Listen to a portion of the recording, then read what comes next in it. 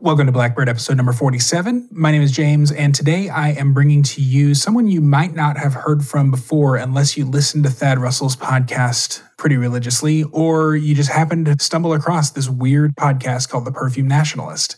Jack, the Perfume Nationalist, hosts this show with his brother and frequently with guests where they talk about perfume and movies and the philosophy surrounding those things.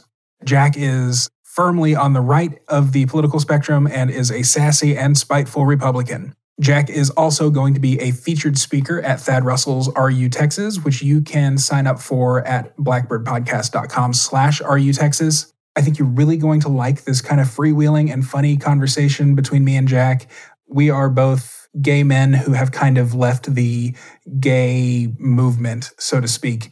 Before we get into it with Jack, let me tell you again about Liberty Classroom. Tom Woods started Liberty Classroom several years ago to bring economics and history that they didn't teach you in school to the masses. Since then, it has grown beyond just history and economics to include philosophy courses, logic, even sci-fi and history, political philosophy, Western civilization, and new courses are added frequently.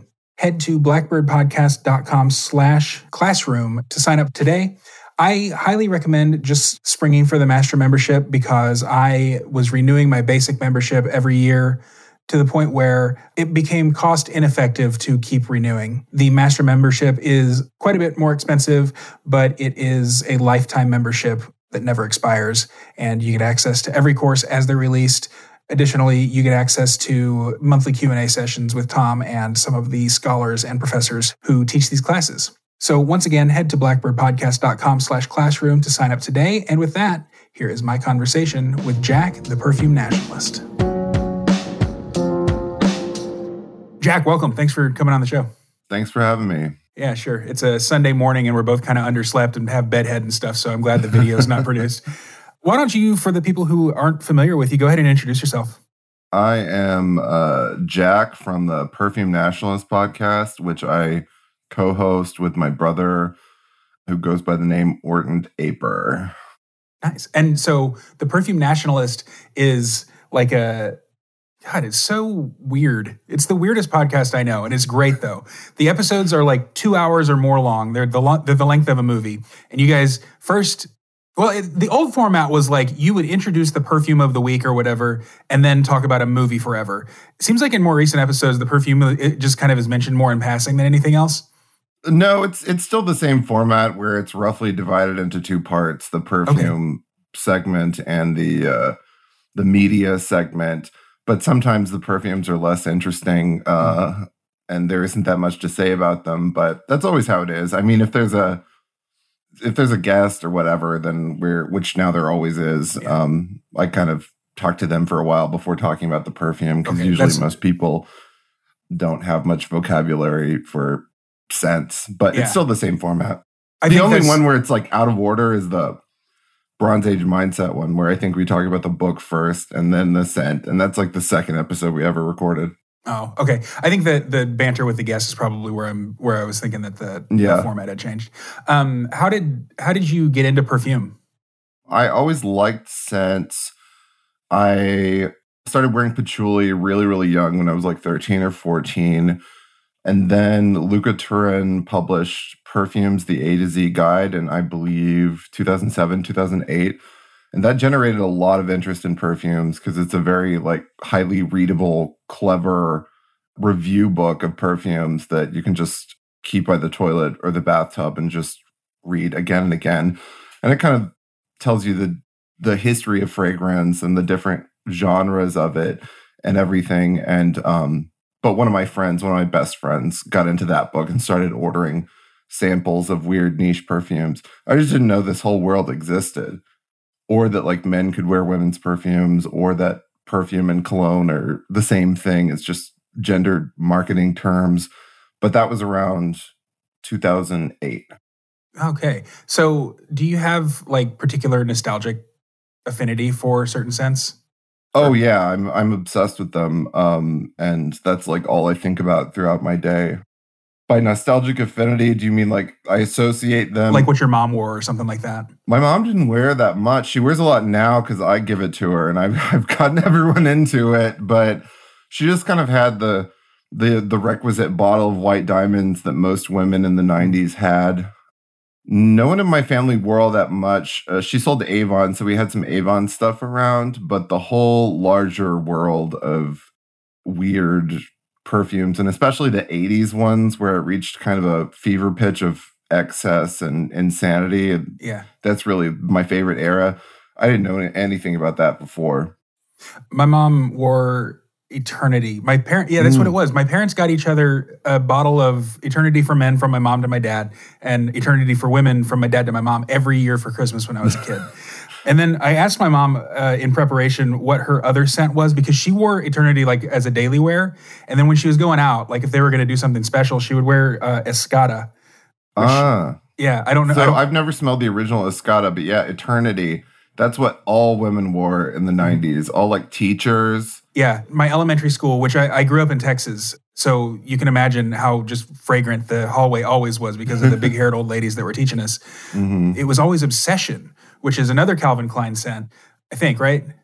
Yeah, Obsession came before Eternity. Okay. Obsession was like the sexual, like racy one with like underage Kate Moss nude in the ads and stuff. My God. Obsession is a lot more like sweet, I guess, than Eternity. I don't know if sweet's the right word. Cloudy maybe is a great word for me. It gives me a headache now. Like if I smell that, first it reminds me of Miss Johnson, my favorite second grade teacher ever. But then also like it gives me a little bit of a headache. So anyway, it's cool to hear you like just kind of wax poetic about these fragrances. Patchouli also, for some reason, has a nostalgic effect on me, even though my mom wasn't a hippie. Like, I don't know where I ever smelled patchouli when I was a kid. Does it have, like, are there fragrances that just incorporate that? Oh, yeah. It's one of the most used, like, base note ingredients because it's so tenacious. And it's extremely popular. There's sort of a received opinion that people think they don't like patchouli, but everyone actually likes it. Like Chanel Coco Mademoiselle, which has been like the most popular women's fragrance for the last 20 years, is a huge patchouli fragrance. They just don't know what it is. They just kind of think they're supposed to dislike that because they heard jokes on like NBC shows about like dirty hippies and fish concerts and like all these really dated references that don't apply to today. Mm-hmm. Stereotypes that you don't see around as much anymore. But yeah, patchouli is, if I can be said to have like a signature scent, everything that I like is full of patchouli. And Perfume Nationalist is a very classic 60s counterculture podcast, and patchouli comes from the like mind expanding elements of the 60s. So it's a symbol of everything we do. So if someone were interested in getting into fragrance and perfumes, is there like a beginner model that you would recommend someone get a bottle of, something that they might not have heard of or something like that? Let's see. Everybody asks me all day, every day. I'm looking at my shelf. I tell guys to get Chanel Antaeus, which is quite affordable and quite wonderful. And it's an 80s scent, so it gets you like acclimated to 80s type scents. But it's also very timeless and elegant and modern, and it's just cool. And it has like a crazy vaporwave commercial that everyone can get into. I find that Terry Mugler Angel is probably the most popular one that we talk about because everybody, especially with guys, because everybody can get into the advertising world that was created around it. Like the ads from the 90s are just high art with Jerry Hall in this blue desert clasping the star bottle, and the scent is so unusual and so weird. Another patchouli scent, but it's very masculine, even though it's a women's scent. And that, because of the aesthetic universe surrounding it, is probably the ultimate kind of like introductory, like red pill. Speaking of red pill, so the other word in your title is nationalist. How do you define nationalism? And are you a nationalist in the same sense that, say, Donald Trump is a nationalist, or is it something different? I don't I don't know. I mean, it's a joke, but it's a joke like the name Marilyn Manson. It's just something that pops into my head, and it's worked. It definitely like gets attention and makes people instantly angry. But because they think they've discovered something about which there's no like intentional humor, which is ridiculous. Yeah. But am I a nationalist in the sense of like Republicans who believe in borders like normal people? Yeah. Yeah. I'm just like a boomer Republican. Do you vote Republican? Would you call yourself a Republican? Yeah. Big R? Yeah. Cool. And I don't care about policy, the intricacies of politics, the news cycle, anything. I'll vote Republican for the rest of my life as revenge on liberals for the 2010s. It's the technicality of pulling the lever that I love, and not waffling and being, Bernie Sanders and just all this like, I'm an empathetic person. No, I want to just pull that lever, straight ticket Republican, because liberals have ruined the world in the 2010s and they continue to. And tell me about that. What have they done? What's the shit that they've pulled on us? Well, using the word woke kind of, I don't like that word because it minimizes the problem and makes it seem like something of a joke when it's not. But Democrats have been on a decade-long mission to erase the entirety of art and truth and beauty and culture and freedom and free speech under the guise of meddling Puritan social justice. And it's made everyone's lives terrible. It's gotten us where we are now, with a superstitious, easily manipulated, dumb, religious-minded population, constantly fearful of saying the wrong word. It's a religion. I mean, it's an evil, false religion, a nihilistic religion that consumes itself. The entire concern for social justice. I started noticing it and noticing that I was on like the wrong side in the very early 2010s when I began to notice that my friends, female friends especially, had this like antagonism towards the concept of free speech, which had never occurred to me before. How could anyone not believe in free speech? Because like at my age, 34, they still kind of taught you in school like the whole we'll defend the right to what you have to say to to the death, whatever the phrase is. But then I started noticing people going to college and going through the Pink Floyd, The Wall meat grinder of academia and coming out with this idea that what we need is more censorship, which is ridiculous. And they came out with this antagonism towards old movies, towards music, they started to think that movies were real and would come off the screen and re-rape the audience if there was a rape scene in them. This kind of like superstitious-minded stuff. So that's where it started for me, and then it got worse and worse, and all of my fears were confirmed. This all culminated in COVID-19, which was the biggest like liberal project, which they wouldn't have been able to do without putting all the woke stuff in place before and ensuring the population is scared to acknowledge basic reality. I think for me, like I've always leaned libertarian-ish. Like, okay, in the George W. Bush years, I was liberal because that's kind of what you did if you wanted to be anti-war. Nobody knew who Ron Paul was in 2002. So I was a Howard Dean guy. And then I like slowly but surely moved farther and farther right, and then consciously started calling myself libertarian. But I don't remember when it was. Whenever Brendan Eich was raked across the coals, or whatever the phrase is, for not supporting gay marriage, and so everybody, all the gays were boycotting Firefox, and so I switched to Google Chrome, just like all the other good little gays, and I felt so like I was doing something by boycotting Firefox as a web browser because their CEO was awful. Yeah. But then, I don't know, it must have been later that year, or maybe like a year later, something like that. It came out that Target was giving money to like a community organizing charity that also supported Republican candidates for office. And so all the gays had to boycott Target. I wasn't part of it. I was still shopping at Target. And I remember vividly, I was at a function for this gay church that I went to here in Minneapolis.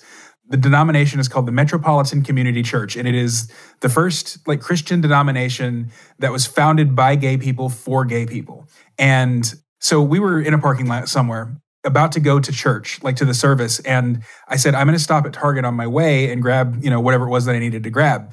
And the young adult minister looked at me and he goes, Target? And I said, yeah. And he goes, bad gay. And pointed at me. I know. And pointed at me like he was literally scolding me. And it was at that moment that I realized that these are not my people. Yeah, they're not your people. I remember things like that happening back in the days when Facebook mattered and people were on Facebook, very early 2010s. And I was sort of more involved in the local gay scene, I guess. Yeah. I would get these messages from scolding, hectoring, busybody, gay DJ type scene people. I got one that was hi, I just saw your feed and I'm concerned that you're being a bad representative for the community. And I don't have any kind of self-doubt that most people have. So of course I was just that's wrong. That's the bad side. Those are the bad people. I would never want to be a gay little loser this. But yeah, just the Puritan meddling busybodies. Imagine doing this. And there were all sorts of little signs that it was coming. Again, everyone I knew, a girl, a close friend, I remember, got mad at me for making fun of a feminist Jezebel article that said that there should be trigger warnings about the gender roles in old movies before all old movies. I said, that's ridiculous. And then she sent me the furious message. It was all they control you through their little messages. What you're doing is bad for the community, Jack. Just this, everybody becomes a Ayn Rand villain, Ellsworth Toohey, the second you start doing that. But I was made a pariah pretty early on in 2015, and I didn't have any liberal friends after that. The election sealed the deal. Before Trump won, it was considered a kind of funny eccentricity to maybe like him and support him. But then when he actually won, it was the next day they were all all the media outlets were you have to cut every Nazi out of your life and personally tell them off to save the children in the cages. The children in the cages are waiting for you to tell your friends. That kind of, when they activate the populace to scold everyone at Thanksgiving, but make them feel part of something again. Yeah. So do we agree that the religious right is no longer a force? Oh yeah, that doesn't exist. That's I make fun of Gen Xers a lot because Gen Xers, bless their hearts, but they still tend to operate on this dated, inaccurate, ridiculous notion that they got from Hollywood movies that there's an evangelical right that's pulling the strings and has power. First of all, it never did. Even at the peak of that sort of thing, which I guess was post 9/11 Bush era, they didn't have control of the entire media apparatus and smartphones, and social media didn't exist. So there's never people always try to do this kind of both sides, liberals are the evangelicals of today thing. No, liberals have infinitely more power than Christians ever did. So it's not accurate to compare them. But yeah, I mean, in terms of social justice explicitly being a religion, I mean, that's clear to anyone. They don't even say, how liberals used to kind of be atheists? And they would be of course God doesn't exist. There was that kind of casual atheism that was around with normies. That doesn't exist anymore. And you don't hear them saying that because they all know that they worship black people. And I'm not being funny. It's an entire religion based around worshiping mythical black people that they've made up and being punished for original sin against black people and the climate too, to a lesser degree. But they've intertwined all of that so that whiteness affects the climate as well. But yeah, they all know that they worship black people. So I guess the question I was going to ask, though, is if the religious right were still as influential in the Republican Party, and I mean, were they never even influential in the Republican Party as opposed to the society at large? They had the entire media making fun of them, even if they were influential. Like, I mean, all the the PMRC like music censorship stuff in the 80s, which seems so quaint and small considering the censorship now. But people try to bring that up as like just a Republican issue. It was Tipper Gore. Yeah, I was it was Democrats. It was really... like, and the Clintons were like, you know, all obsessed with like video game violence and censorship and all of that too. Like, okay, but certainly there were people who were outraged by certain things. I mean, Rick Santorum existed, and he was really a senator. Yeah, there were, but I mean, as that went on, you saw them elevating like fake stuff, like Westboro Baptist Church, as though it's this like real, like I'm not like that's basically just a little house where a family runs a grift, like doing frivolous lawsuits. Yeah. But you know how like for like 5 years in the media, they were like, Westboro Baptist Church is spreading everywhere. They made entire documentaries about, or not? Yeah. It wasn't a documentary; it was a dramatization. But you think it's a documentary, or at least I think of it as one. So just like now they present this idea in movies and media and everything that there's like the Ku Klux Klan waiting around every corner, like underground, this like organized network of white supremacists and whatnot. This totally made up thing. I mean, the evangelicals, like the Santorums and everything that existed, like the media liked those because they could utilize them and, you know, create this ambient threat of Christians. But I don't know. I just don't see anything in the past at all in America being as repressive as what we're now operating under because of the control of social media and the way that they get to you through your phone all day, every day, that they can just activate you as they do with COVID. Yeah. Do you think then that, I mean, what are your thoughts on like the future right now, you and I both are being labeled domestic terrorists by the Biden administration. Is that like a very real threat or is it a paper tiger? I think of that whole thing where you know, COVID and domestic terrorism and all that stuff, and also QAnon and like Trump's going to be reinaugurated on August whatever date, and all that stuff. I think of those both as psyops invented by the intelligence community. You're correct. QAnon is fake and gay, and that was always apparent to me from the start. Yeah. And there were always those people that tried to make that cute. Like, they're like, I love conspiracy theories. And, you know, like, people have something to believe in, you know. And no, I saw that for what it is right from the start, which was an operation designed to make Trump voters look ridiculous. And that's what it panned out to be. Because what do you know? As soon as Trump's out, they have all the HBO documentaries prepared, you know, to just send out the next day. Yeah. Like, that's all fake and stupid. And I'm just very much about people being normal and being in the real world and not, I hate conspiracy theories. I hate when plain speaking is done away with for these like fantastical little like ridiculous tangents. I'm not a fan of Alex Jones and that sort of thing. But let's see. Is it a real threat? Specifically, the Biden administration's domestic terrorism, like, you know, the war on terror coming home thing.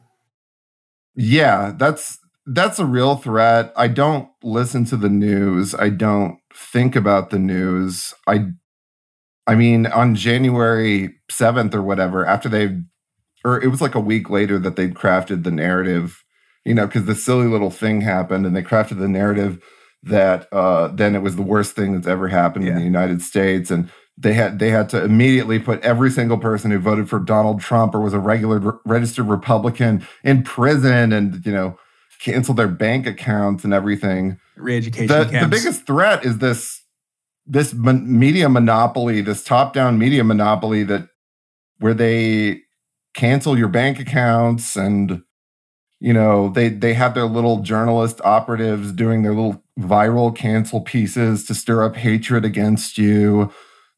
And the social media censorship is a major problem, but so far nothing has really changed in that respect. If anything, like Twitter is like less censored than it was a couple years ago.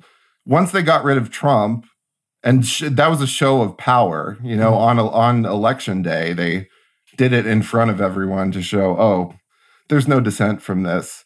Once they got rid of him, it seems that they like backed off a little, but they do keep the constant ambient threat going. And they keep it intertwined with COVID, because the boldest thing the liberals did last year was when, in the middle of the summer, when they unveiled that the real virus was white supremacy.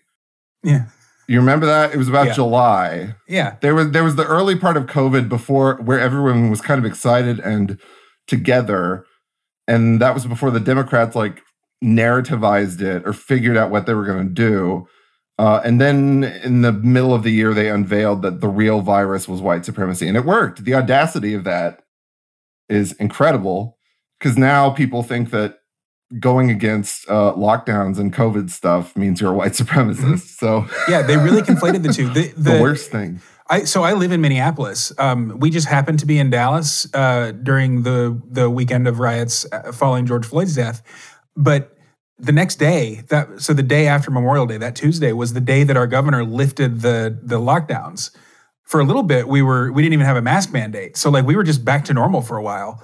Obviously, they had plexiglass up and all that other stuff. But it was like, I don't know if the governor like understood that he had created this tinderbox, and that those riots weren't about George Floyd. They were about a bunch of pent up rage.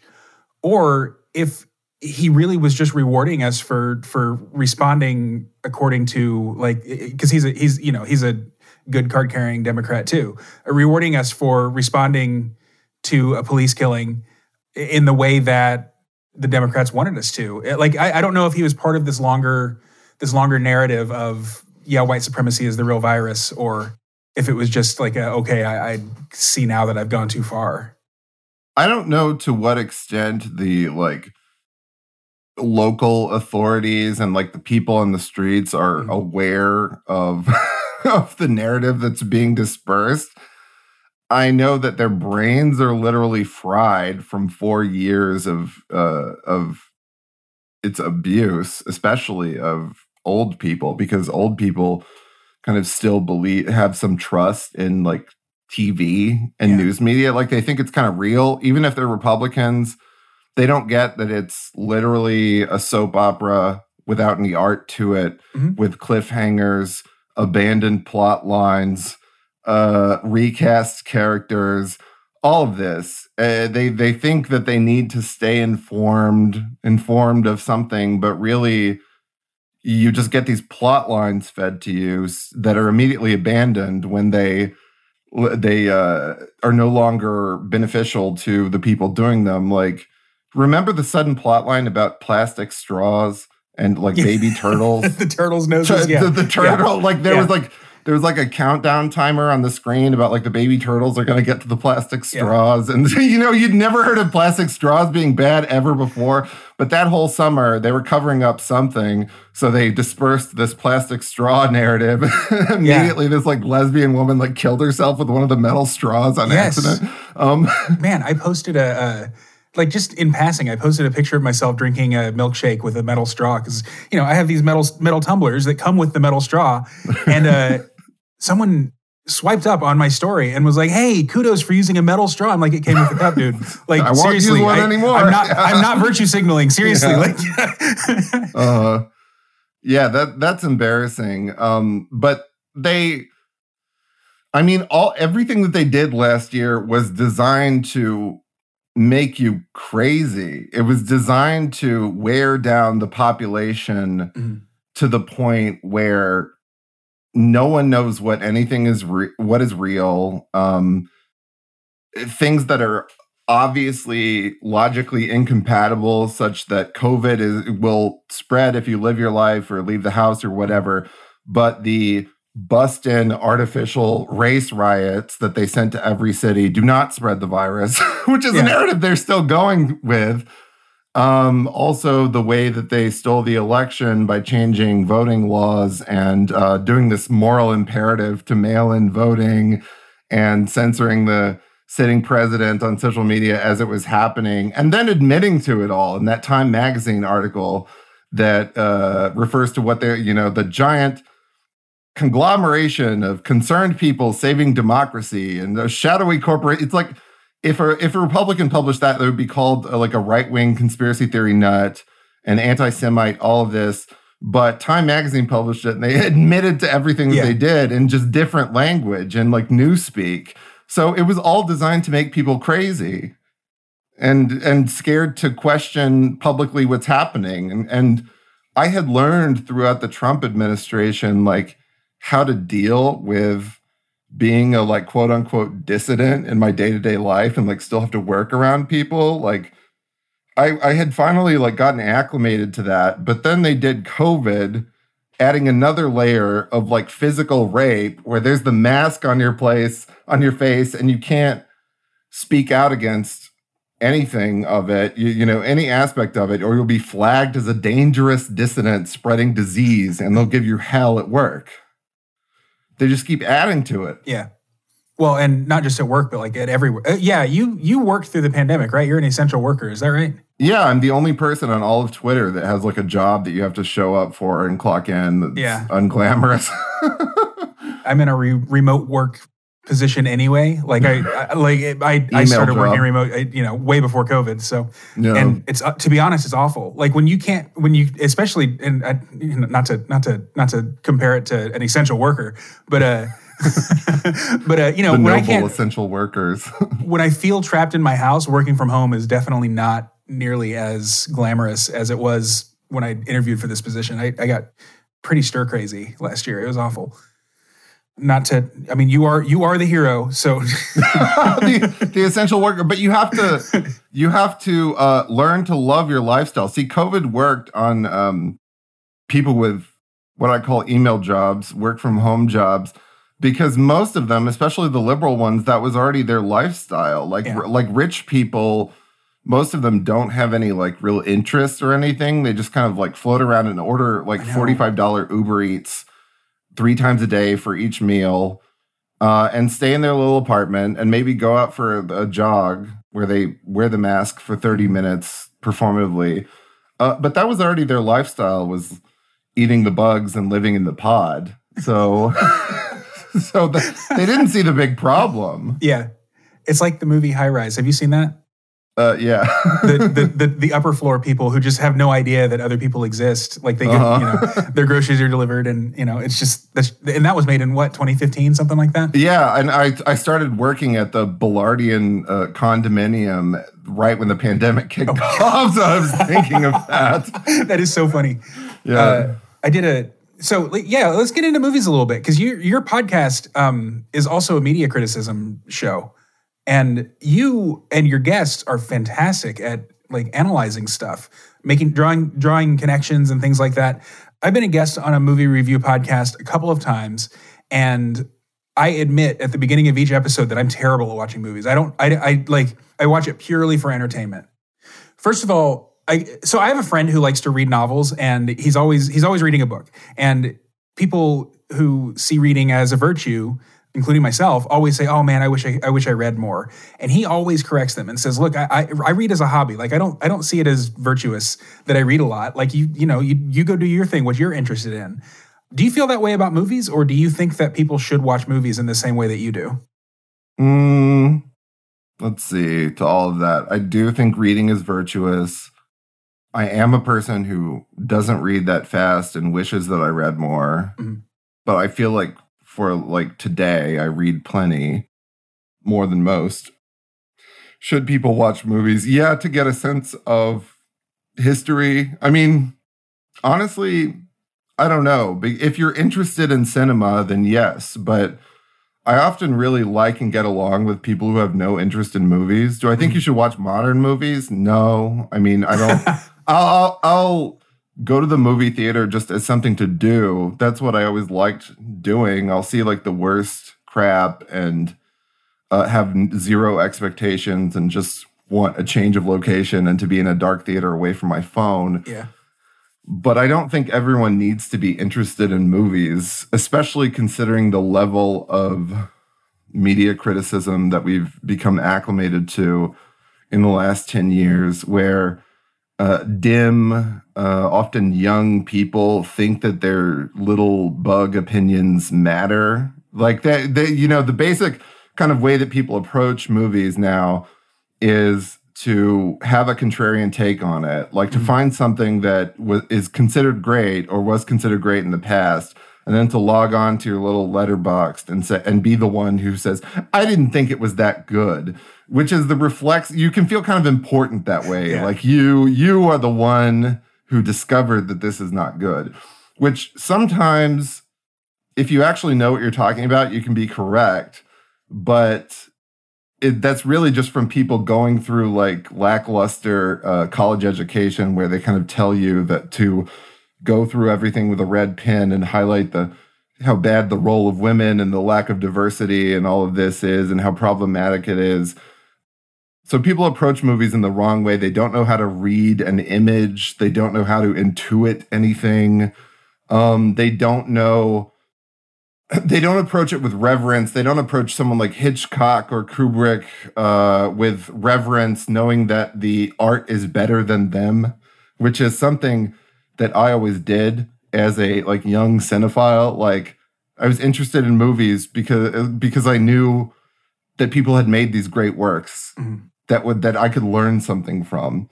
And that's not a perspective that you see anywhere, because it's all about because greatness is problematic. Greatness implies that there's a hierarchy of quality, which is bad. So everything must just be graded on how effective it is as social engineering and propaganda.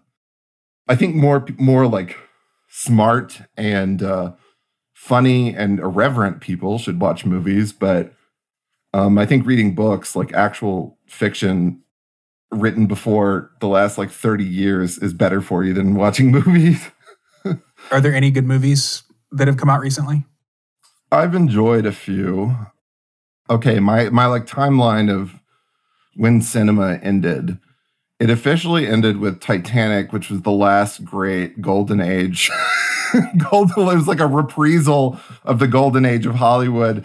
So that's kind of the end. And then everything since then has been an interesting coda. Like there's some good codas to cinema. Like Lars von Trier's Nymphomaniac is one of the best movies of the 2010s that's really underappreciated because it's so large and so weird and so challenging that no one wants to approach it. So nobody tries.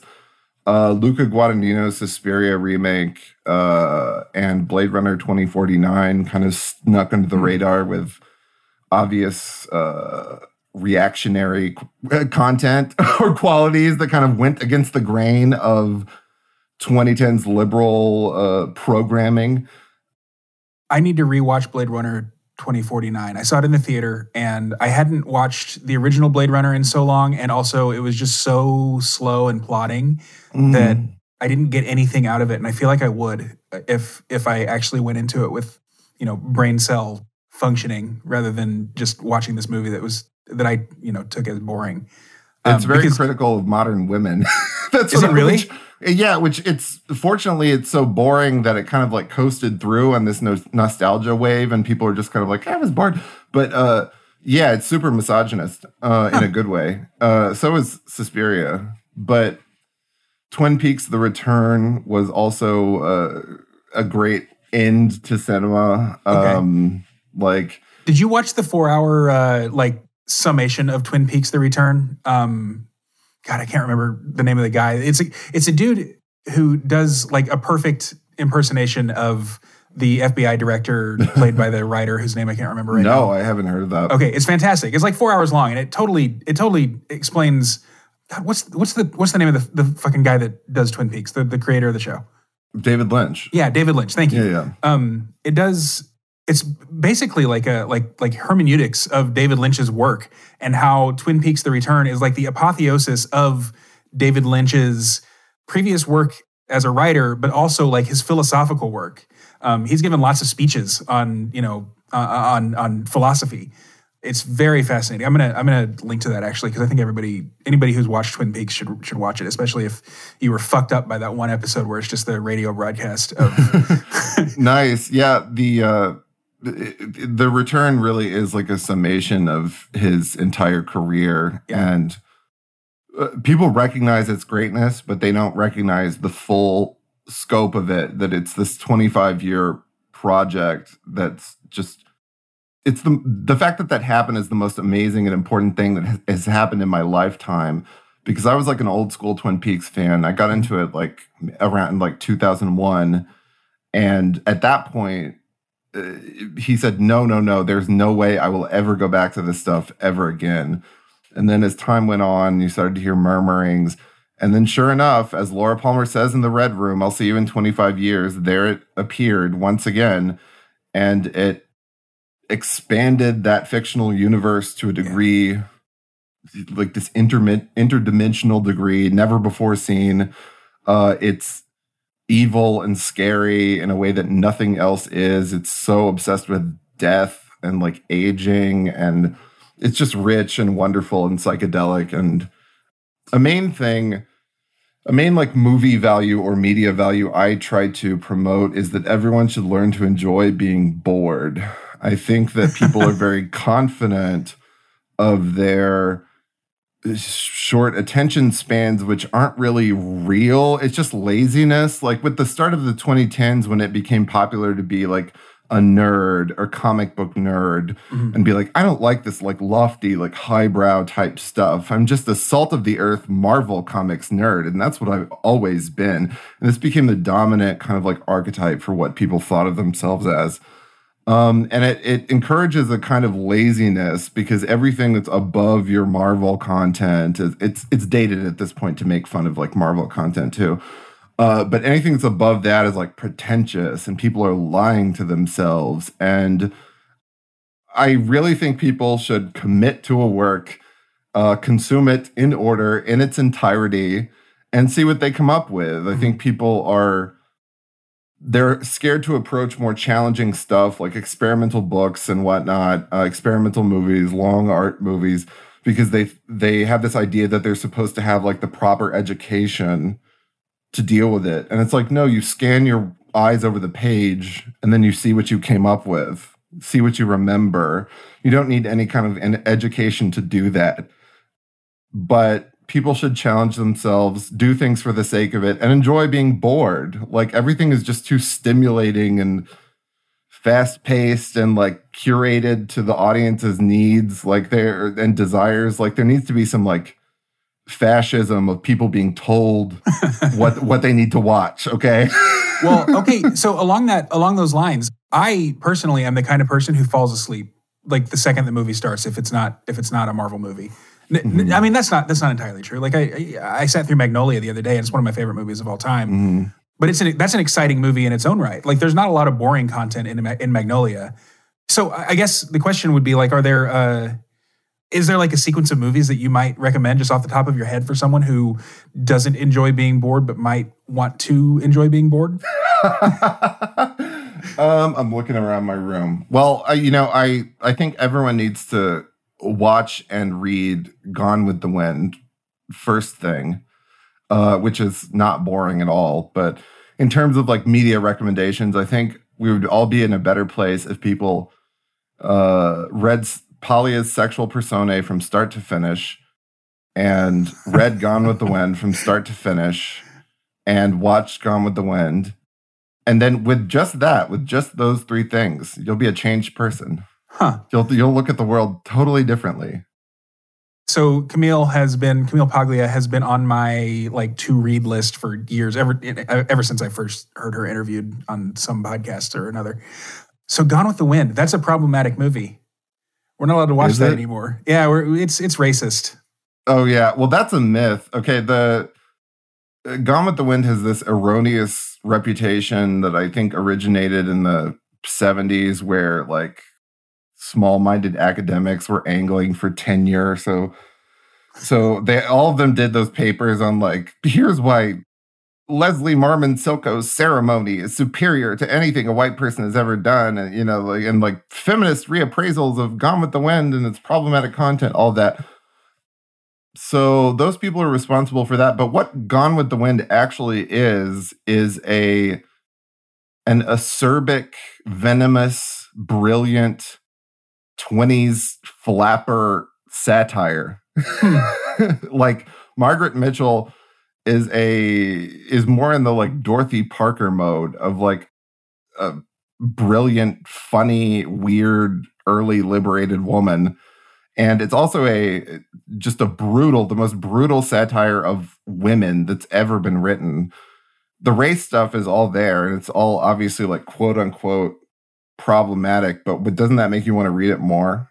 Like who doesn't want to experience something that's forbidden, and you can draw your own conclusions there. But like Margaret Mitchell, as happens with Palia, as happens with Ayn Rand, is one of these like galaxy brain, like brilliant women writers who has been excluded from the woman obsessed canon because they're a problem. So like small-minded, myopic, little middling like woman thinkers of post Judith Butler, whatever, will be elevated as brilliant.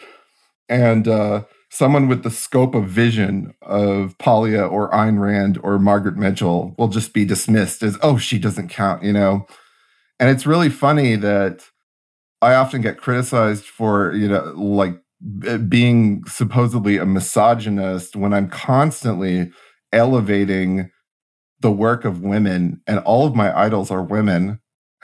And my biggest influences are women. Yeah. And you host a podcast about women's perfume. I host my podcast is all about women. it's like everything. But so, yeah, that's the most like small-minded little dumb criticism you could possibly have. But because I'm constantly championing women artists who have been excluded from the canon or like disposed of or not recognized for their brilliance. Your interpretation of Hitchcock's treatment of women, because all you hear about Hitchcock now is that he was just awful to his female stars. And that might be true. But also, like, the way that he wrote women is so unique and, like, well, I don't know. I mean, talk about it a little bit. You guys were just talking about The Birds, and the name of the movie escapes me. It's the name of a woman. Rebecca. Yeah, Rebecca. Thank you. Yeah, I mean, Hitchcock has been called a misogynist since all of that feminist criticism started in the 70s. And it's true. I don't think, like, for me, the word misogyny doesn't have, like, an innate value, because the way it's thrown around now is like the word racism. It's just to brand any criticism as like bigotry and hatred. Yeah. So Hitchcock has this very like elemental essentialist view of women, where they're often portrayed very negatively or chaotically. But it's just truthful to his experience, and it's truthful to like constant global experience. Like the Birds is like this allegory, this like metaphor of a liberated, free-spirited woman pursuing a man and going to the small town, and nature is literally unleashed because you've allowed the woman to be free. Yeah. To be sexually free. And soon enough, everything is in ruins and everybody's being pecked to death by birds, which has, judging by the last 10 years, has proven to be true, because everything is in a flaming rubble right now. And we're at the end of civilization because everyone's so, I wouldn't really call it liberation, because it's not actually sexual. It's all like theoretically sexual. And it's just about these like online academic like word sex things. Mm-hmm. No one's actually having sex. But portraying women truthfully in that way is forbidden, because all the sort of approved Democrat ways of showing woman characters, it's just has to be the opposite of truth and the opposite of stereotypes. So all girls have to be interested in science, have no interest in love. They can never cry. So they're just these cold, gristly, horrible, like pieces of propaganda in modern movies. But in something like Hitchcock, like they're, it's very aestheticized and stylized and kind of like cold in a way, but it gets at essential truths of gender in a way that all art used to, because people are scared of, they think that depicting anything that actually reflects their own experience and not the propaganda outside of them is wrong. They think it's their duty to defy stereotypes, and stereotypes are all rooted in truth. That's why they exist. So that's why nothing modern resonates with anyone. It just has this false kind of fake feeling of, okay, I guess all women are supernaturally powerful and they're all interested in science and they're very calm and not manipulative and don't cry. And does anyone think this is real? No. In the Catholic Church, works of nonfiction at least have to, if you're going to be considered like a doctrinally correct Catholic or whatever, theologian, they have to go through what's called the censor librorum, which is the book censor, and then they have to get what's called the imprimatur from a bishop in order to be published and be taken seriously and as, doctrinally not correct, but acceptable by the church. Do you see a similar phenomenon happening in pop culture? To a degree, but it's all done, people do it on their own. It's not like a larger censor board that's doing it anymore. The propaganda is all in your head. So your artistic or creative vision is already censored before it even exits your brain, because you've been taught that to do the opposite of this list of the nebulous values that Democrats promote, to do the opposite of that is morally wrong and will magically harm a Black person or a woman or a trans person. Not gays anymore. They hate gays. Gays have been proven to be a problem. I've been trying to convince my straight friends that I no longer have cachet. You can't use me anymore. Oh, no. They hate us as much as they hate regular straight white men. Possibly more, when you've got Dave Rubin, like the chief of the gay right wingers, calling everyone on his podcast a patriot, I think we probably jumped the shark. Well, it's because they're men. Because allowing male friendship and male community to exist is a threat to their power, because men are smart and productive. As Polly would say, Apollonian things happen from the male mind. And so their stigmatizing of all male friendships and male affection as gay has effectively scared men off from being connected to each other in any way. And even now, it's just this ambient threat of white supremacy and Nazism or whatever. What is that objectively? It's men being friends online and telling jokes. That's what it is. So gays have proven a problem because gays also have a history of dissident thought and we're not the original. We're subversive though. I mean, I don't know how. Do you have gay friends in town? No. Okay. Online, I do. I have a lot of gay and trans and non-binary friends, and this is a story I've told on this show before, but last year, one of my non-binary friends, he had parties, or they had parties all throughout the year. We were in the apartment, just crammed, many, many people. And it was a lot of fun. We also kind of felt subversive because we were going against the mandates. But then they posted on their Facebook page, or whatever, their Facebook account, a picture on a trail outdoors, smiling, just having fun on a trail, whatever it was. But then in the comments, made sure to say, I just took off my mask for this photo. Make sure you're always wearing a mask. I put it on as soon as the picture was snapped. Where are we that a subversive person who was hosting parties also needed to make sure that everyone else, understood that the mask went right back on? That's something that comes from in 2020 or 2021 still believing that you can have a diverse or like ideologically diverse group of friends where everyone gets along, which I don't think that can happen from personal experience. Like, it happened to me, as I said, so early on in 2015, 2016, and like my last like liberal friends who, by the way, I've stayed exactly the same and I haven't changed at all. And these people used to find me charming. they the last holdouts of the liberal friends who believed they could be friends with a problematic person, I mean, they trickled off one by one, like, because I defended Roseanne.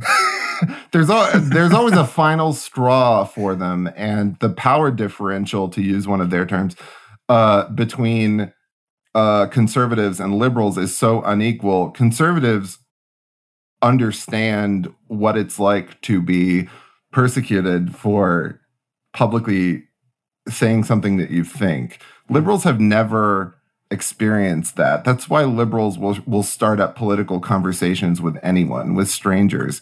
True. Conservatives are constantly on guard, constantly being overly nice because they just want to be accepted and not be abandoned socially by someone else.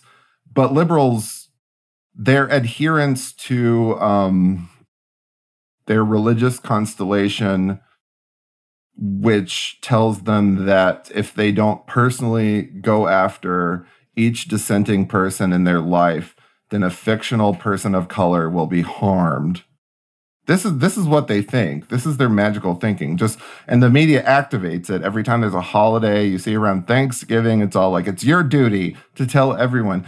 They believe that. And also, they can't recognize that the polarity has changed. Mm-hmm. And people, especially that like my age, millennials, associate being a Democrat or liberal with being a good person to such a degree that they cannot cross that line and realize that things have changed and the authoritarian threat is not coming from the right now.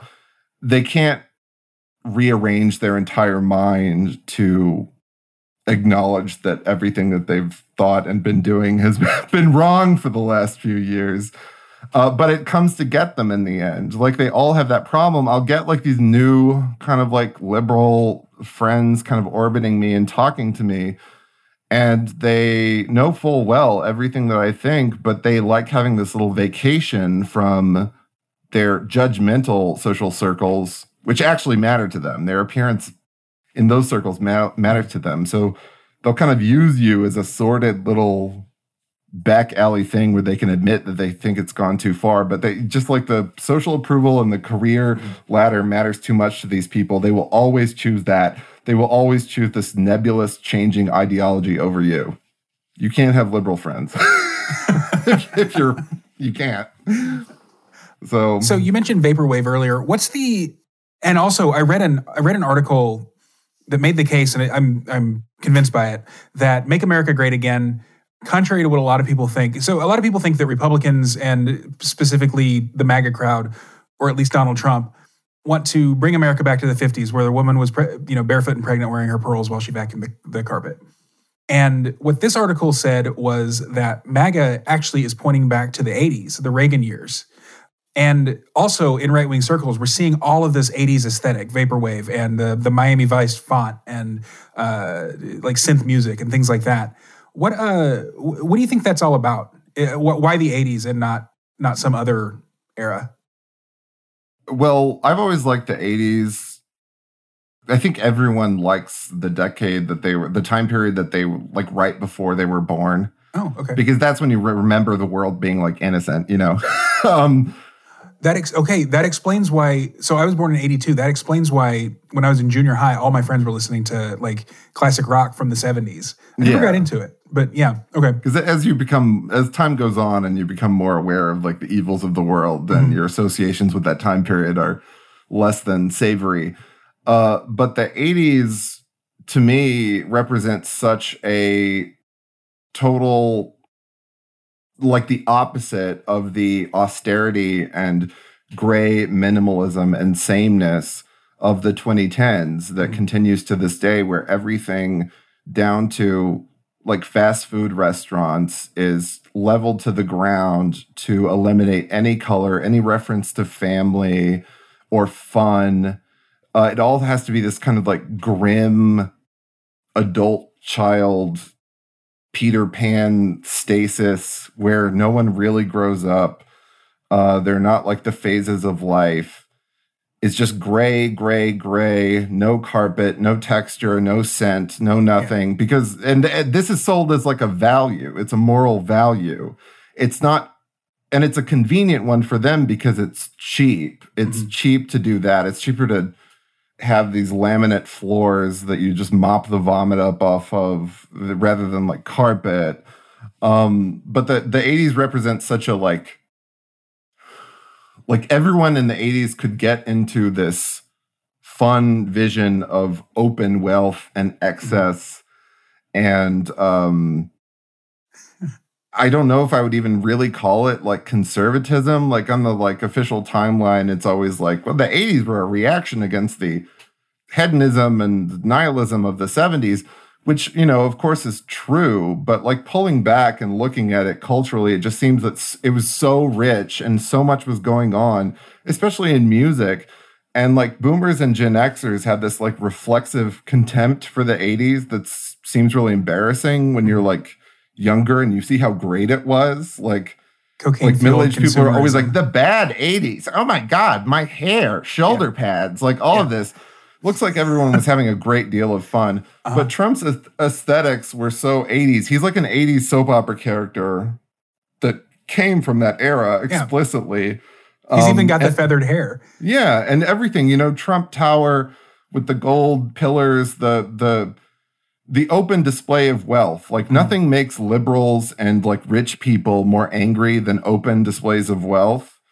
They can accept it in the context of like rap music and like if a minority is doing it, but open gaudy displays of wealth, which were like artificial on their own on soaps like Dallas and Dynasty, like this really strikes them the wrong way. And people with actual money are so trained to not talk about it and not show it off and just wear their little like yoga pants, and it really like strikes a nerve and makes them uncomfortable. So Trump like symbolizes like the opposite of all of the values of the 2010s, the gray minimalism, the Puritan atoning for original sin of racism and all of this. But he also just created like a funny vision that you could get into that appealed to so many different people. Which I have noticed a change in my own aesthetic tastes. Like right now, so I've always liked like modern architecture and the clean lines and open concepts and all that stuff. And now I'm like house hunting and I'm seeing some of these old houses with, you know, the floral wallpaper, the earwax gold appliances in the kitchen and stuff like that. And I'm like, I wouldn't change a thing. And I don't know. And also suburbs. I've always hated suburbs. I even at one point in my life shamefully called suburbs racist. And now it's like the call of getting the fuck out of the city and living in a house that, you know, might have been constructed in the 70s and decorated in the 80s. And, you know, the elderly couple who owned it up to now died there and raised their family there is really appealing to me. And I don't know why. I haven't changed my cultural viewpoints really, but I think it really, you must subconsciously be realizing that all of the look and the aesthetics of everything around you right now is reflective of people's bizarre authoritarian values. Yeah. Like it's just unavoidable. Like it's all of those aesthetics are designed to create a feeling of sameness and fake equality that scolds certain people and excludes certain people who are viewed as problems. But it's extremely political. And I'm not like a fool who thinks that you can like go back. Like I'm not trad. Sure. There's no reversing the like forward course of history. There's no like putting women back in the kitchen, and there's no all of this, but you can honestly appraise what has gone on and like take inspiration from the past when a false artificial view of the world is being presented to you as the only option, and that option is not working out for anyone, and it's bringing down everyone's quality of life. All right, cool. Well, Jack, I really appreciate you coming on the show today. I will see you in Austin in October. I'm going to put a link down for other people to join us in Austin in October because it's going to be a lot of fun. As someone who's been to an RU weekend before, I can tell you that it's going to be like a life-changing thing. So sweet. Yeah, I'll see you then. Thanks so much. Yeah, for sure. Why don't you tell people where they can find you if you want to plug your Twitter or podcast or anything like that? It's patreon.com/perfume nationalist. We alternate free and paywalled episodes. Like 70% of them are free on iTunes and Libsyn, so you can listen to a bunch of them and see what it's all about before subscribing. But in order to get the whole story, and it is a story, a continuing story, you have to listen to them all, preferably. Yeah. And they're long as shit too. So yeah, they're long as shit. So buckle in. Learn to be bored. It's not a boring podcast by any means, but like, you're going to be listening to these really long episodes, but it is worth it. When Thad interviewed you, I listened to the first, 6 or 7 episodes. I was telling my partner, I was like, man, I know I'm not in this guy's target demographic, but like, I feel like I think I am.